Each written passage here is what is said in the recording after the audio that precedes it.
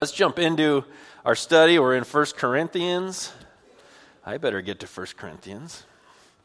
1 Corinthians, we've been going through this letter here.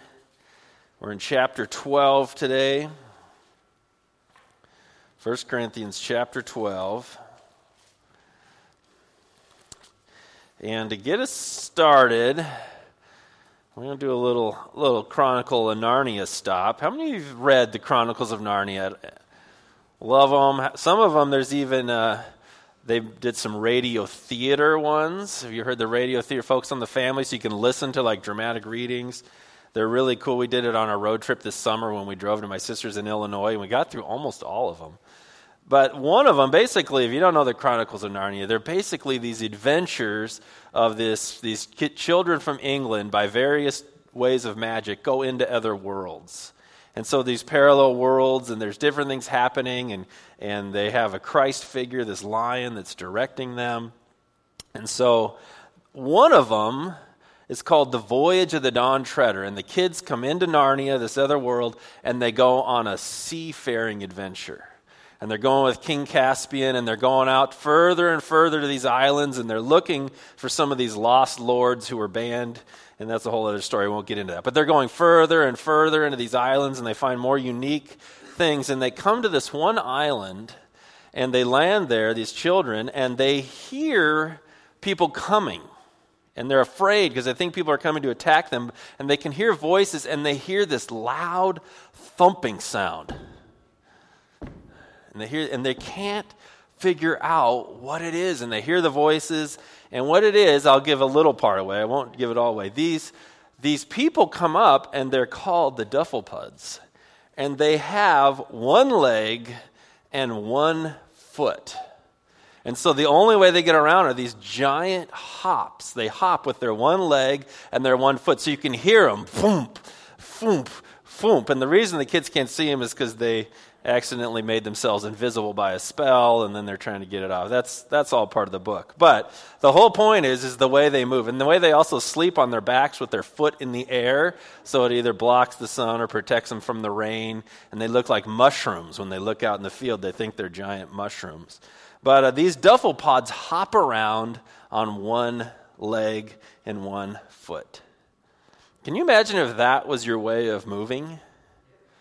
I mean, talk about joint problems, right? You're something like, whew, I already got a little loss of cartilage, and now I'm jumping around. It'd be brutal, right? It'd be a horrible way to move around and a horrible way to function. And it turns out a wizard did it to teach him some humility, but that's, again, another story.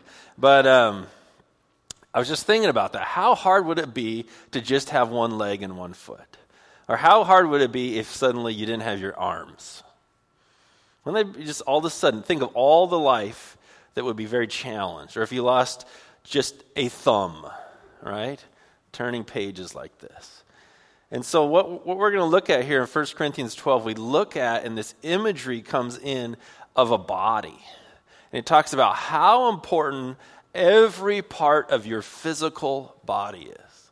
And a lot of times we don't think about that till a part doesn't work or is injured or has a problem with it, and so then you're favoring it, or you need medical attention on it. We go, boy, I never knew that was so important until it didn't work right, until it was missing, until there was a problem with it. And so we're going to see just how important a full functioning body is, and not necessarily your physical body, but this full body of believers. How important each one of us are, and how odd and how things would be missing if we only had a leg and a foot, and you had to hop around like a Dufflepod.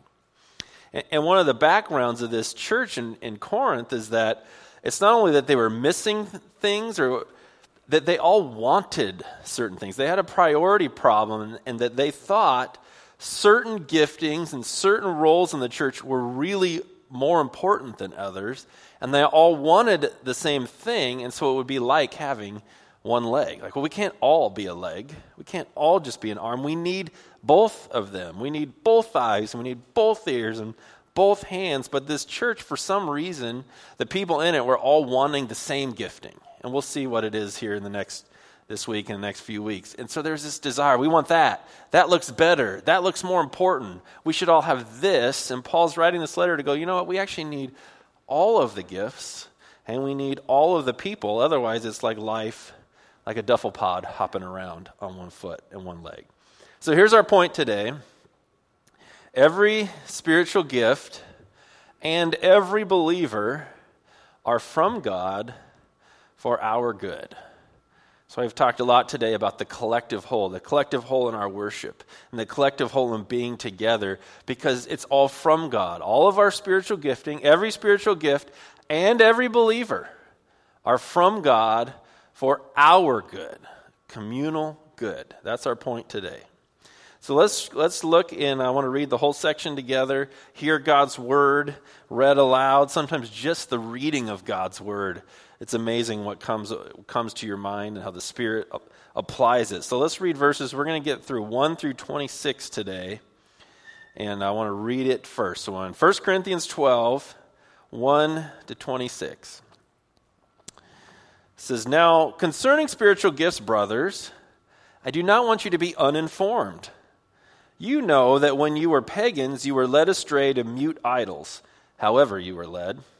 Therefore, I want you to understand that no one speaking in the Spirit of God ever says, 'Jesus is accursed,' and no one can say, 'Jesus is Lord,' except in the Holy Spirit. Now there are varieties of gifts, but the same Spirit. And there are varieties of service, but the same Lord. And there are varieties of activities, but it is the same God who empowers them all in every one. To each is given the manifestation of the Spirit for the common good.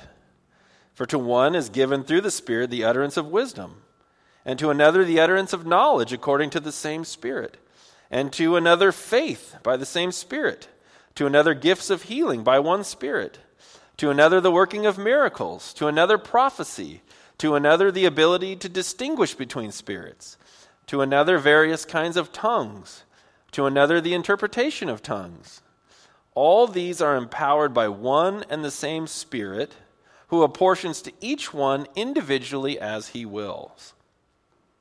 For just as the body is one and has many members, and all the members of the body, though many, are one body, so it is with Christ. For in one Spirit we were all baptized into one body, Jews or Greeks, slaves or free, and all were made to drink of one Spirit. For the body does not consist of one member, but of many. If the foot should say, 'Because I am not a hand, I do not belong to the body,' that would not make it any less a part of the body. And if the ear should say, 'Because I'm not an eye, I do not belong to the body,' that would not make it any less a part of the body. If the whole body were an eye, where would the sense of hearing be? Or where would be the sense of hearing? If the whole body were an ear, where would be the sense of smell? But as it is, God arranged the members in the body, each one of them as he chose. If all were a single member, where would the body be? As it is, there are many parts, yet one body. The eye cannot say to the hand, 'I have no need of you,' nor again the head to the feet, 'I have no need of you.' On the contrary, the parts of the body that seem to be weaker are indispensable. And on those parts of the body that we think less honorable, we bestow the greater honor, and our unpresentable parts are treated with greater modesty, which our more presentable parts do not require. But God has so composed the body, giving greater honor to the part that lacked it, that there may be no division in the body, but that the members may have the same care for one another. If one member suffers, all suffer together. If one member is honored, all rejoice together." So we'll stop there for today. It's a lot to cover.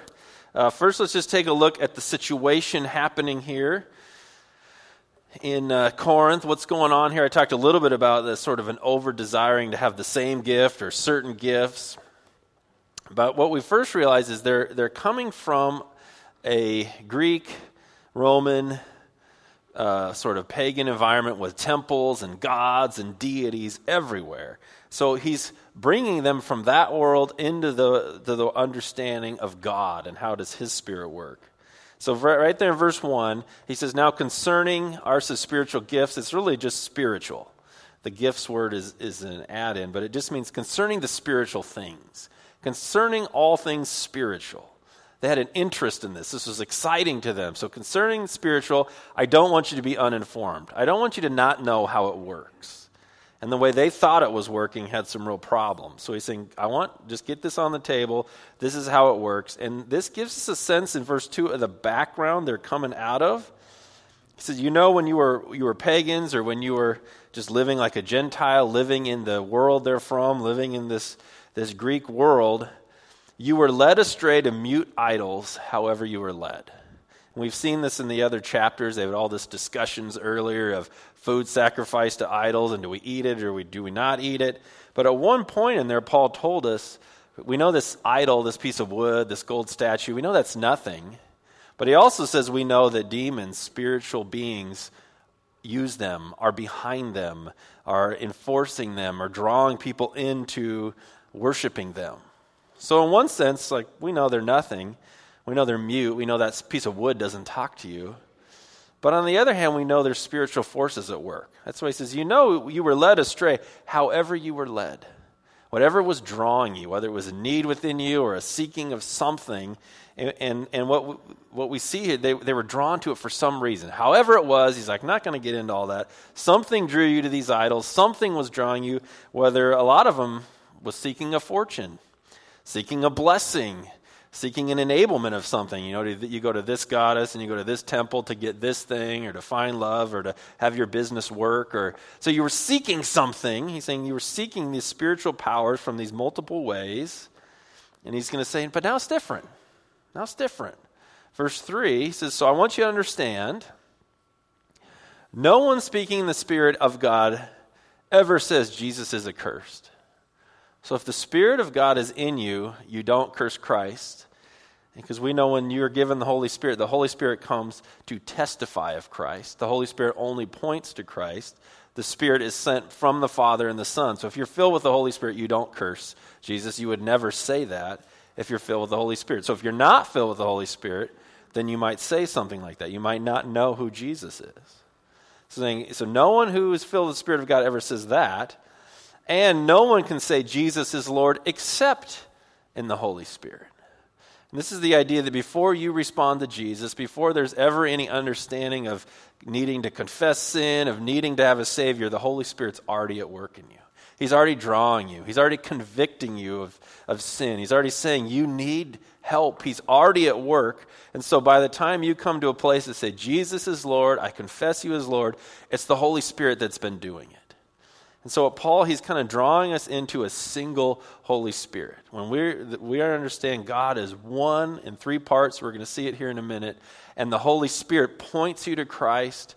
It points you to God the Father. And so he's saying this is different than your previous life in their world, where there was this deity and go to this temple for that power and this temple for this thing, and you're seeking in all these places. He's saying, no, I'm going to point you to one Spirit, the Holy Spirit, sent from the Father and the Son. And when the Holy Spirit is in you, you can believe and you say Jesus is Lord. So he's pointing this church down to one Spirit, getting them away from this idea of sort of getting this. You're going to see that as it unfolds. So here's what I want us to see. I said every spiritual gift and every believer is from God. Let's focus in on the every spiritual gift part. Every spiritual gift is from God for our good. I want to focus in on that part first. And then specifically in verses 4 to 6, Paul's really narrowing them down to not multiple gods and multiple spirits, to God. And what he's going to show us in verses 4 to 6, that the variety of gifts are from the Trinity, are from the triune God. He's really narrowing our focus to where does gifts come from? What do we focus on? It comes from God. You're going to see him lay out the Trinity while pointing to God's empowering of the church. So look at it. I'll show you here in verse 4. There's a variety of gifts. A variety, lots of them. The word gifts there is where we get our word like charismatic. It means a gracious gift. It's a gift, specifically a spiritual gift. It's a charisma, a gracious gift from God. So there's a variety of these, but they're from the same Spirit. Okay, there's lots of spiritual gifts, these gracious gifts, but it's from the same Spirit. There are varieties of service. This is where we get our word deacon. It means a servant, or it can mean ministries. There's a variety of ministries. We've already talked about them today, right? We've got a prayer thing going here. We've got a women's banquet here. We're going to decorate the church here. We're going to go serve down there, right? There's a variety of ministries. There's a variety of ways to serve, but the same Lord. Lord would be pointing to Jesus the Lord, Christ the Lord. So we've got the Spirit. We've got the Lord. We've got Christ right here. Look at verse 6. And there are a variety of activities. This is the word for like good deeds or works. There's a variety of deeds that you can do. There's a variety of good things you can do. But it is the same God that empowers them all and everyone. So I think Paul's pointing very, very specifically not to deities, temples, spiritual powers. He's saying there's all kinds of spiritual gifts. There's all kinds of ways to minister. There's all kinds of good deeds. And they all come from God the Father. They come through Jesus the Lord. They come through the Holy Spirit. They come from the triune God. Now, lots of gods and lots of places and lots of temples. He's pointing them. There's lots of gifts. There's lots of ministries we do. There's lots of good works we do, but they come from the same source, God the Father, Jesus Christ the Lord, the Holy Spirit. So he's really pointing them to one source. He's changing it from what they've known. In verse 7, he really gets to the point. Well, what is with all these gifts? And what's the point of these? And why does God enable them? And what are they for? Verse 7 is a key verse there. To each is given the manifestation of the Spirit for the common good. It's about the group. It's really important, and you're going to see that they, I think, in these next chapters, had a longing of wanting the Spirit of God to move and empower them in certain ways, maybe for a selfish gain, maybe for recognition, maybe for some personal thing. You say, nope. To each is given the manifestation of the Spirit for the common good, for the good of the whole. It's the good of everyone. Manifestation is like for something to be opened. Something that wasn't visible to be visible. Something that you couldn't tell and now you can. So here he doesn't use the word gifts, he used the manifestation of the Spirit. The idea that the Spirit of God is visibly moving among you. You can see it in certain ways. It's a manifestation, it's showing, it's a visible work of the Spirit for the common good. And so it's not about my gift, my thing that I'm doing, it's about God's Spirit is showing that he's working for the good of all. Is it helpful for you to know that God is working among us? Is it helpful for you to know if you've had a rough week, a difficult stretch, you're not sure God's doing anything in your life and you're concerned and frustrated, and then you come alongside another believer and something's happening in their life and you see God moving and it encourages you. You're like, okay, God still is doing something. He still is working, and the way I see what you're doing, this other believer, the way they're using their gift, has communicated to me that the Spirit of God is real.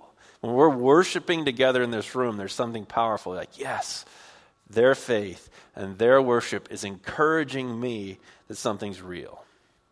I sense this a lot at our Tuesday night. We have a prayer and worship time we do, 7 o'clock. And sometimes we'll have people share, and they'll say, oh yeah, this happened. And God answered that prayer. And you're like, oh, the Spirit was manifest. It was visible that he answered that prayer. And you're like, yes, that encourages me.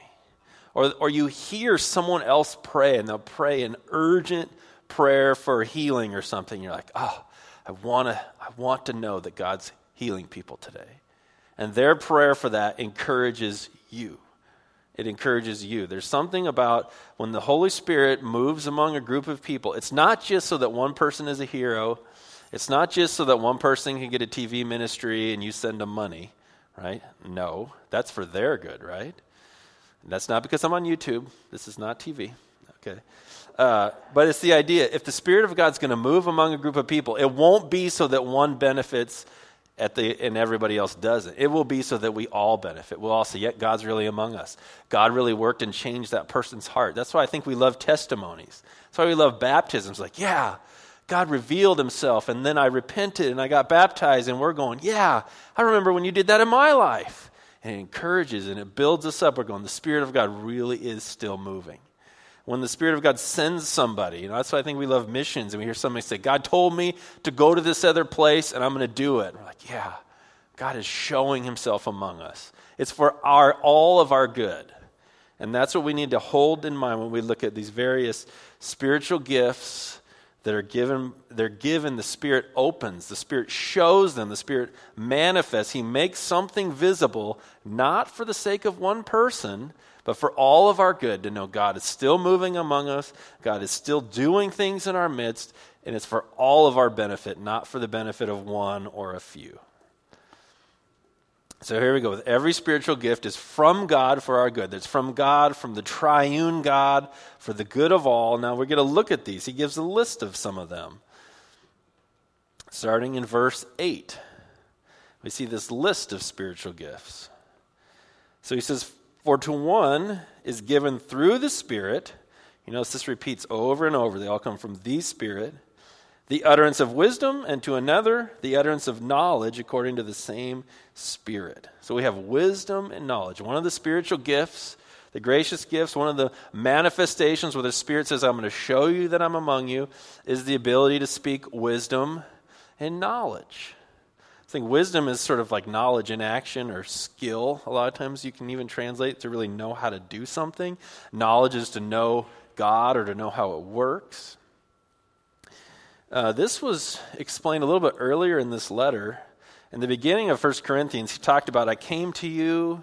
You turn to chapter 2. He said, I came to you, and I didn't come with lofty speech. I didn't come in here with this fancy way of talking. I just came in here with this simply explaining the gospel that Jesus died for your sins. But then if you look in 1 Corinthians 2, verse 6, he says, but there is some wisdom. If you look in 1 Corinthians 2, verse 6, he's saying, I can present the gospel simply, but there is more to it. In verse 6, he says, yet among the mature, we do impart wisdom, although it is not a wisdom of this age or of the rulers of this age who are doomed to pass away.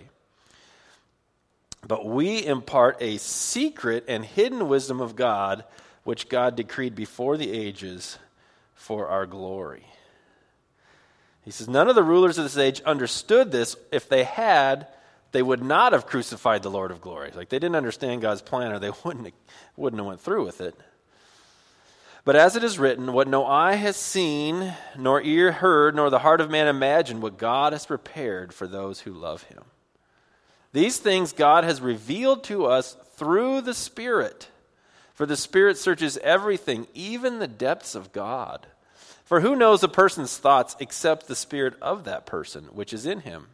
So also no one comprehends the thoughts of God except the Spirit of God.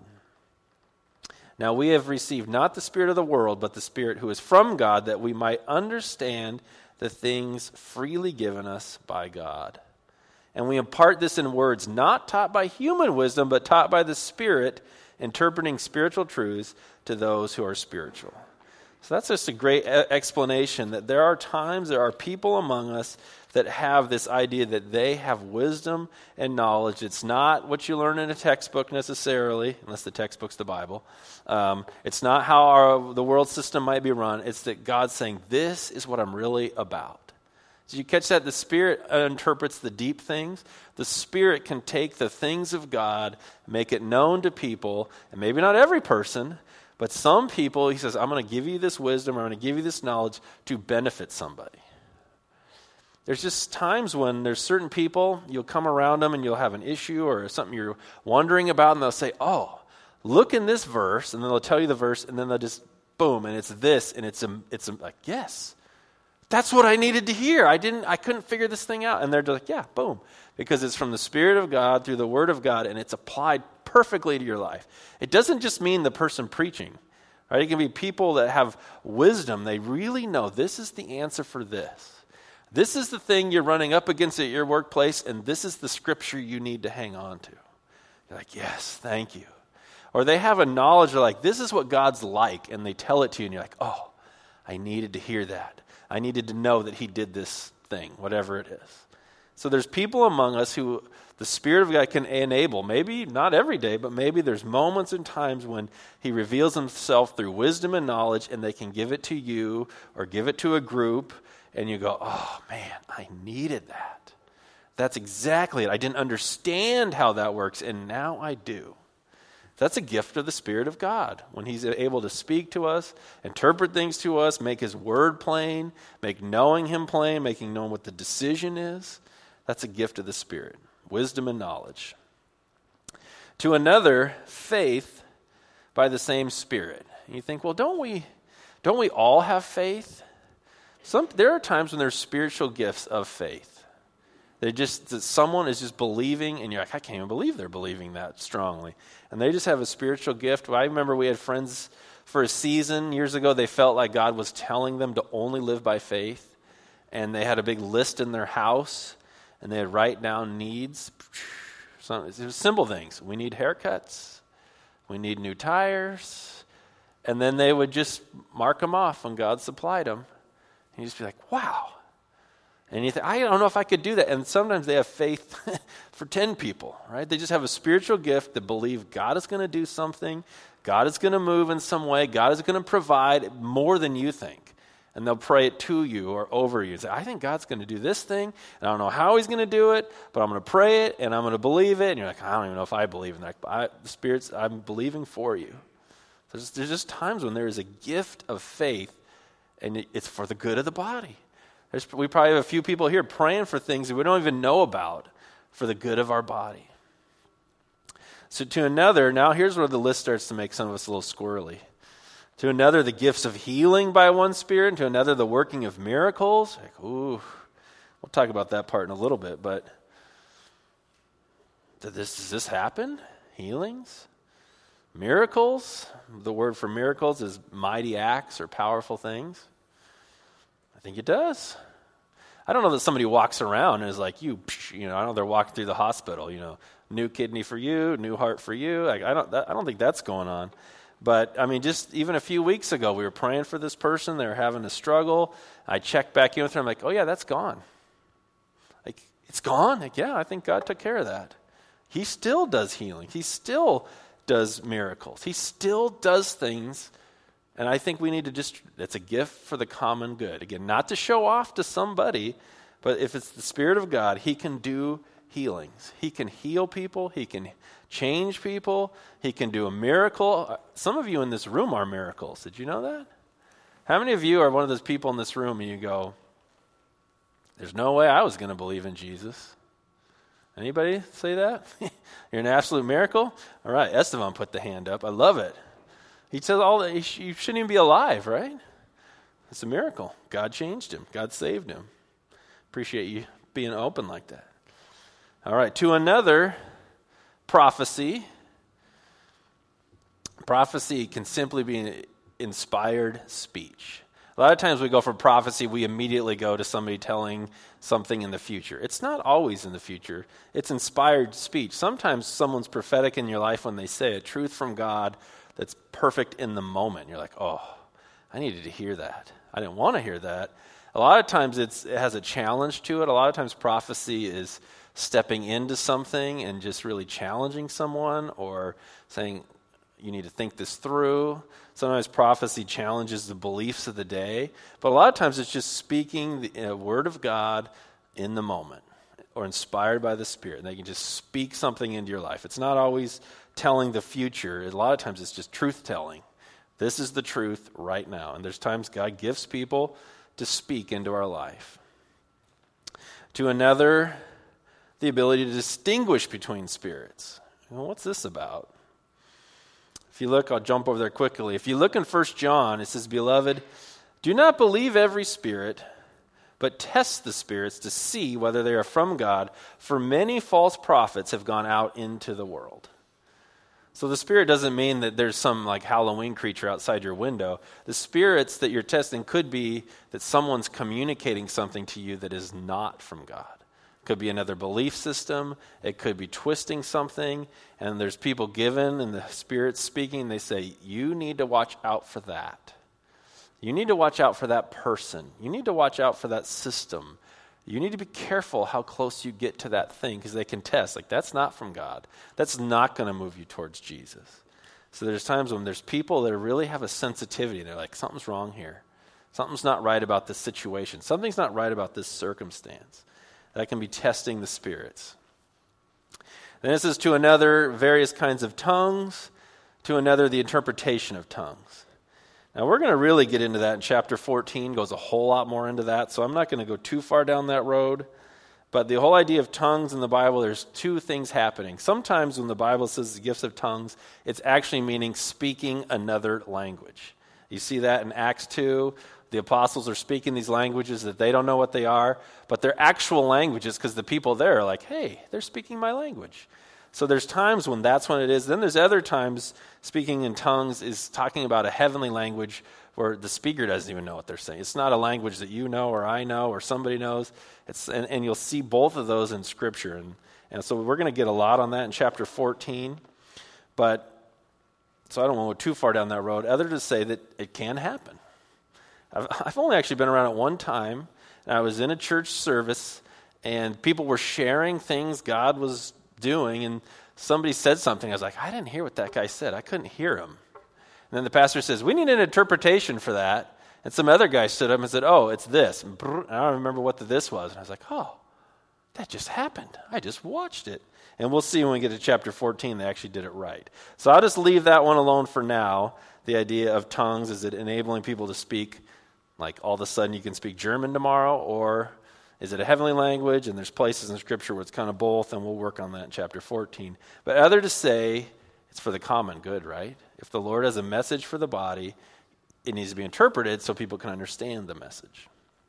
All right, I ran through those fast, but the point of all that is that every spiritual gift is from God for our good. That God's going to do, he's going to open things up, he's going to manifest that he's working in people with these, and I don't even think that's an exhaustive list, but I think Paul's just saying, look, these things happen in the church, don't seek them for your own power. It's not like Greek temples where you're going to get this. The Spirit of God's going to manifest himself or show himself to help the body, whether it's people need wisdom, people need faith, people have healing that needs done, people need to have something changed in their life, people need to be warned, hey, whatever you're in isn't good. It's for the good of the body, not the good of the person. It's for the good of the body. And so the problem that Paul was dealing with is that they focused on one too much. They all, for some reason, really got fired up about speaking in tongues. So we're going to pick that up in chapter 14. They're like, well, we all want that. And so that was their problem. Paul's like, no, we need all of them. And it's not for your good and your glory.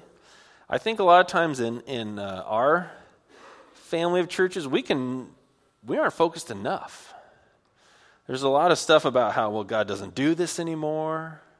And those gifts aren't active anymore, and we shouldn't even think about that. And I think sometimes in our family of churches, we're almost afraid of the Holy Spirit. I think they were like way too fired up, and we can be way too afraid.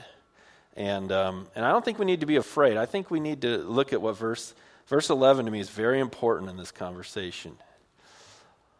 All these are empowered by one and the same Spirit, who apportions to each one individually as he wills. So I don't think we have to be afraid of the spiritual gifts. I don't think we need to make statements like they don't exist anymore, because the Holy Spirit gets to decide when and how and to whom he will give a gift. And they're gracious gifts. So I don't think we have to worry about them. I don't think we have to be afraid of them, but we also don't want to like freak out and all want to have the same one, because it's not about you. It's about the common good. So I think we can rest in the fact when the Holy Spirit looks on us, he can see, he goes, what do the people of Northwest need right now? And I can gift any believer in this room for what they need. And it could be in smaller gatherings or bigger gatherings, because it's, remember, the Spirit showing himself. He's manifesting. So it could be at this time the Holy Spirit's going, I need some people of faith because we're in a weird time in our world. And it could be other times when maybe we need a lot of prayer for healing because we've got a lot of sick people. Or he sees, and he sees the whole world, because you'll read in other places like, well, why is this going over in India and all these people got healed over there and we don't see it over here? The Holy Spirit knows that something needs to happen there, and he can do that. And the Holy Spirit knows in Bellingham he's going to do this. And the Holy Spirit knows, in Canada he's going to do this other thing. It's up to the Holy Spirit, right? He apportions as he will, as he sees fit, for the good of his church, so we don't have to be afraid of it. We don't need to be over-focused or under-focused. We just need to say, Holy Spirit, if you want to gift me, if you want to do something in my life, do it so that I can bless the good. If we're doing it for our own needs or our own values or our own fame, he's not going to do that at all. The only reason he gives these gifts is to show that he's working among us and to benefit the church as he sees fit. It's up to him. So that's why every gift, every spiritual gift is from God for our good. Every spiritual gift is from God for our good. So that's the first section, spiritual gifting. The second section is that every believer is from God for our good. It's not just spiritual gifts that are for the good of the body. It's all of us. It's all the people as well. That's the second part of this letter. See that in verse 12? He's going to intentionally promote diversity. You see that in look in verse 12. For just as the body, now he's going to use the metaphor of your physical body. Just as the body is one and has many members. You can read many body parts. That's what that word members mean. Many body parts. And all the members of the body, though many, are one body. Right? So just like you've got hands and you've got a spleen and you've got toenails and you've got hair and you've got a heart. Right? It's crazy how many body parts there are. But you're still one. You're still one person. You see, that's how it is with Christ. That's how it is with Christ. He is one, but many parts. Verse 13. For in one Spirit we were all baptized into one body, Jews or Greeks, slaves or free, and we're all made to drink of one Spirit. So he's saying there's this deep unity in Christ. We've seen this through this whole passage. There's a unity in Christ. There's a unity in the Spirit. The gifts are from the Spirit, from the Lord, from God. One baptism, one salvation. So there's this focus on unity, but then there's an intentional diversity. Right? It's intentional. Just like your body is diverse with diverse parts that make you function as a human, so is the body of Christ. There's an intentional diversity put in place. So look at verse 14. It says, for the body does not consist of one member, but many. Right? We're not the duffel pods with one giant foot. We are diverse. 2 legs, arms, eyes. That's the whole point. You're one body. It's very important, but diverse. Many parts. Verse 13, for if the foot should say, because I'm not a hand, I do not belong to the body, that would not make it any less part of the body. Saying, because I'm not like that person, because I don't have their gifts, their skills, their participation, it doesn't mean you're not part of it.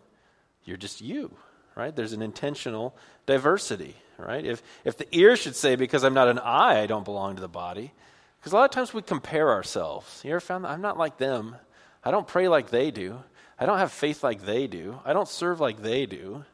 See, that's not the point. You're you. And just because you're not that part doesn't mean you're not any less part of the body of Christ. Okay, he goes on.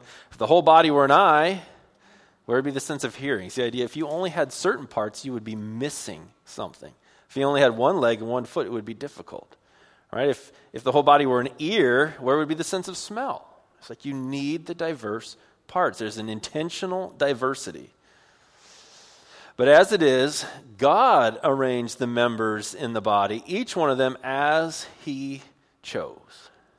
You see that intentional again? Just like the Spirit gives the gifts, God arranges. He arranged your physical body, and he arranges his spiritual family, the body of Christ, as he chooses. He made you how he made you. Just because you're not somebody else doesn't mean you're not any less part of it. You're you. If all were a single member, where would the body be? We need all the parts. As it is, there are many parts, yet one body. So there's this point that there's an intentional diversity, right? We don't need all one thing or all another thing. We don't just need someone who teaches. We need people who serve, people who help, people who know how to do all these various things. People who have all their various giftings and personalities. He intentionally did it and brought us together. That's his point. It's an intentional diversity. And then he says diversity must be honored. Diversity must be honored. That's this next section here. The eye cannot say to the hand, I have no need of you. Right? Some of you go, I really don't care for that person that sits next to me in Bible study. I'm sorry. You can't get rid of them. You can find a new seat, but you can't get rid of them, right? There's this idea that you're not important. We don't want you. What role do you play? You can't do that. You can't be getting rid of people. You can't say, I have no need of you. I have no need of you. On the contrary, the parts of the body that seem to be weaker are indispensable, right? Things that you think, well, I don't need that. It's important. And those parts of the body we think less honorable, we bestow greater honor. And our unpresentable parts are treated with greater modesty, right? That's where you wear clothes and underclothes. He's really using the body. There's parts that you don't show people, but you protect them. We honor them, which our more presentable parts do not require. But God has so composed the body, giving greater honor to the part that lacked it. God, again, put it together. Verse 25 is a reason, that there may be no division in the body, but that the members may have the same care for one another. If we see each other as absolutely essential, should be here, whether there's something that's not functioning or something that's hurting or something that's difficult, if they're absolutely essential, then we care for one another. I remember years ago we had a family visit the church, and they had a daughter, and she was in a wheelchair dependent. And so it's time to go to children's church, and we have ramping over here, so we were able to get her to the lower level. But where the children were going downstairs in the far corner, there used to be about 4 stairs inside. And so they worked her chair up in there. It was like, there's no way this family can function here with the kid not able to get where the kids go without people like lifting her chair. And they didn't come back, and that's not a surprise. Because you can't go somewhere where your kid can't get, right? It's like, this just doesn't work. What if there's a fire? What's going to happen to this kid, right? And so I remember Randy, I'm not sure who else was in on it, built a ramp. Like right now, there's a ramp downstairs inside the building because we don't ever again want a kid to be unable to get there, right? They just saw this, that there's part of the body, there's something limiting there, there's a reason they can't get where they need to get. Let's take care of that, because you don't say, well, they just don't work out here. We want to get them in there, right? There is a place, the parts of the body that need greater care, we care for because we need them. We need you. If we observe, we have weaknesses. We often learn each other's weaknesses. We know each other's weaknesses. Something that's difficult when this happens or that, and we don't say, let's get rid of you. We say, let's take care of you. Let's care for one another. Let's take the steps to make sure that any person who comes here, regardless of their needs and abilities, can access entirely everything here, because we need one another, because God put us together in this way with our gifts, abilities, disabilities, talents, problems. He says, when I put this body together, the point is so that you would care for each other, so you would value each other, right? If one member suffers, all suffer together. If one member is honored, all rejoice together. And this is where it's beautiful to see people checking on each other and concerned about one another, or celebrating when something good happens, because we're a body. Every believer is from God. Each one of you didn't just wander in here. You're from God. God's putting you here, and not just for your own good, but for the good of each of us. We have something to offer each other. So every spiritual gift and every believer are from God for our good. And this whole idea, there's a diverse amount of gifts, and there's a diverse kind of people, and they're intentionally put here, and it's a picture of the gospel. Jesus didn't save just one group of people. Jesus Christ goes to the cross to save people from every tribe and nation and people and race. Heaven is going to be filled with a beautiful variety of people.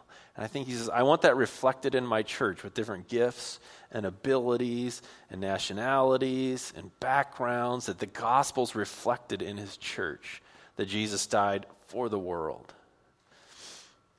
It's one of the things that I love about our church, is this idea that we love with grace. It was fun to see greeting again, even though a lot of times then it means you don't want to listen to me anymore and you just keep talking. But it's just fun to see. One of the things our church has done well over the years is just pull anybody in. Anybody in. No matter your background, matter your struggles, and just say, come on in here.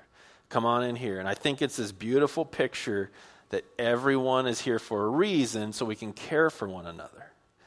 And there's something that happens when somebody cares about you in your situation, whatever your struggles and challenges are in the moment, you begin to flourish. You begin to become what God wants you to be because you go, somebody's caring about me. Somebody values me. And so you begin to feel good about being a part of the group, and God's working in your life and you're working in other people's lives, and we flourish when we care about each other. So I want us to have this just amazing sense that every person around you, every person you're going to interact with every time you're here, has gifts from God, is placed here on purpose, and as we care about one another, we will all flourish. We'll all flourish. Let's pray together. Lord Jesus, I thank you for this diverse, unique body of believers that you've put here. Give us a great value for one another. Give us an ability to care about one another. It's hard sometimes. We've got all of our own life and struggles and battles happening. Sometimes it's hard to care about each other. Give us an ability to do it. Give us an ability to care for one another when there's conflict, when there's personality clash. Lord, I just pray that you would manifest your Spirit among us, Lord, that you would gift believers in this body for this season of ministry, whatever it is that you know that we need. That you would gift people with wisdom and faith and words of knowledge, and that you would do works of healing among us, that you'd speak among us, Lord. We need your Spirit to move. Let us be dependent upon it, Lord. And we pray this in Jesus' name. Amen.